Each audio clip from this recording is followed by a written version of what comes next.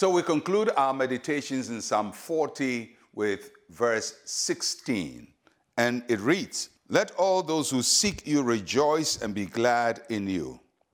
Let such as love your salvation say continually, the Lord be magnified."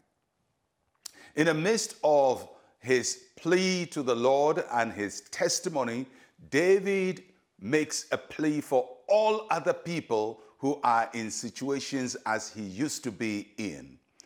And so David is not only burdened about himself and what God can do for him, he thinks about other people and what God should do for them. You know, many times we get so bothered about our own needs and about our own crisis and our own prayer that we forget to pray for other people. And that's what David is telling us to do. Let us be concerned about all other people who love the Lord and seek the Lord, that God will hear their prayer as well.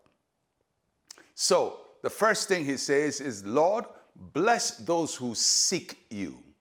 Bless those who seek you. Every day, God's children all over the world go through all kinds of situations. Some go through persecution for their faith. Some suffer all kinds of situations in their life. Some are struggling with their faith. But their heart is for God. They are seeking for God.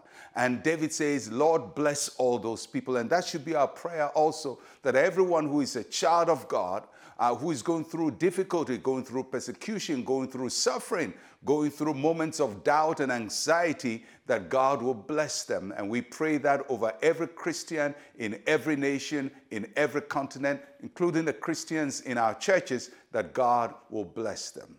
The second thing he says, Lord, deliver those who love you. You know, there are people who love God who still are in the miry clay. They love the Lord, they have a heart for God, but they are going through all kinds of pain.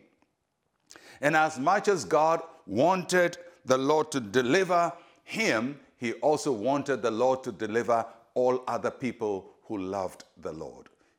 Because he acknowledged he's not the only one God loves, and he's not the only one who loves the Lord. And when you understand that, you are not the only one God favors, you are not the only one God wants to bless, you are not the only one who is serving the Lord, then you can say, Lord, extend your mercy which you have shown me to other people. Let others who love you, who serve you, also experience you. And so we pray this morning that the Lord will deliver all those who love him and those who seek after him. And thirdly, he says, Lord, magnify yourself in the life of your children. That's a great prayer. Oh Lord, be magnified. And when we say God will be magnified, it doesn't mean God is small, but it means that God will do something in our lives that looms very large. So when we see the work of God in our lives, we can say, oh, this is a big thing. This is a great thing that God has done for us. Then the Lord is magnified. We see him bigger, we see him greater in our lives.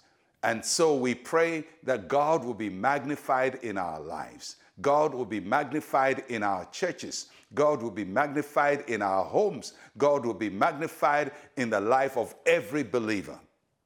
And if you're going through any kind of a struggle in your life and you're asking, where is God?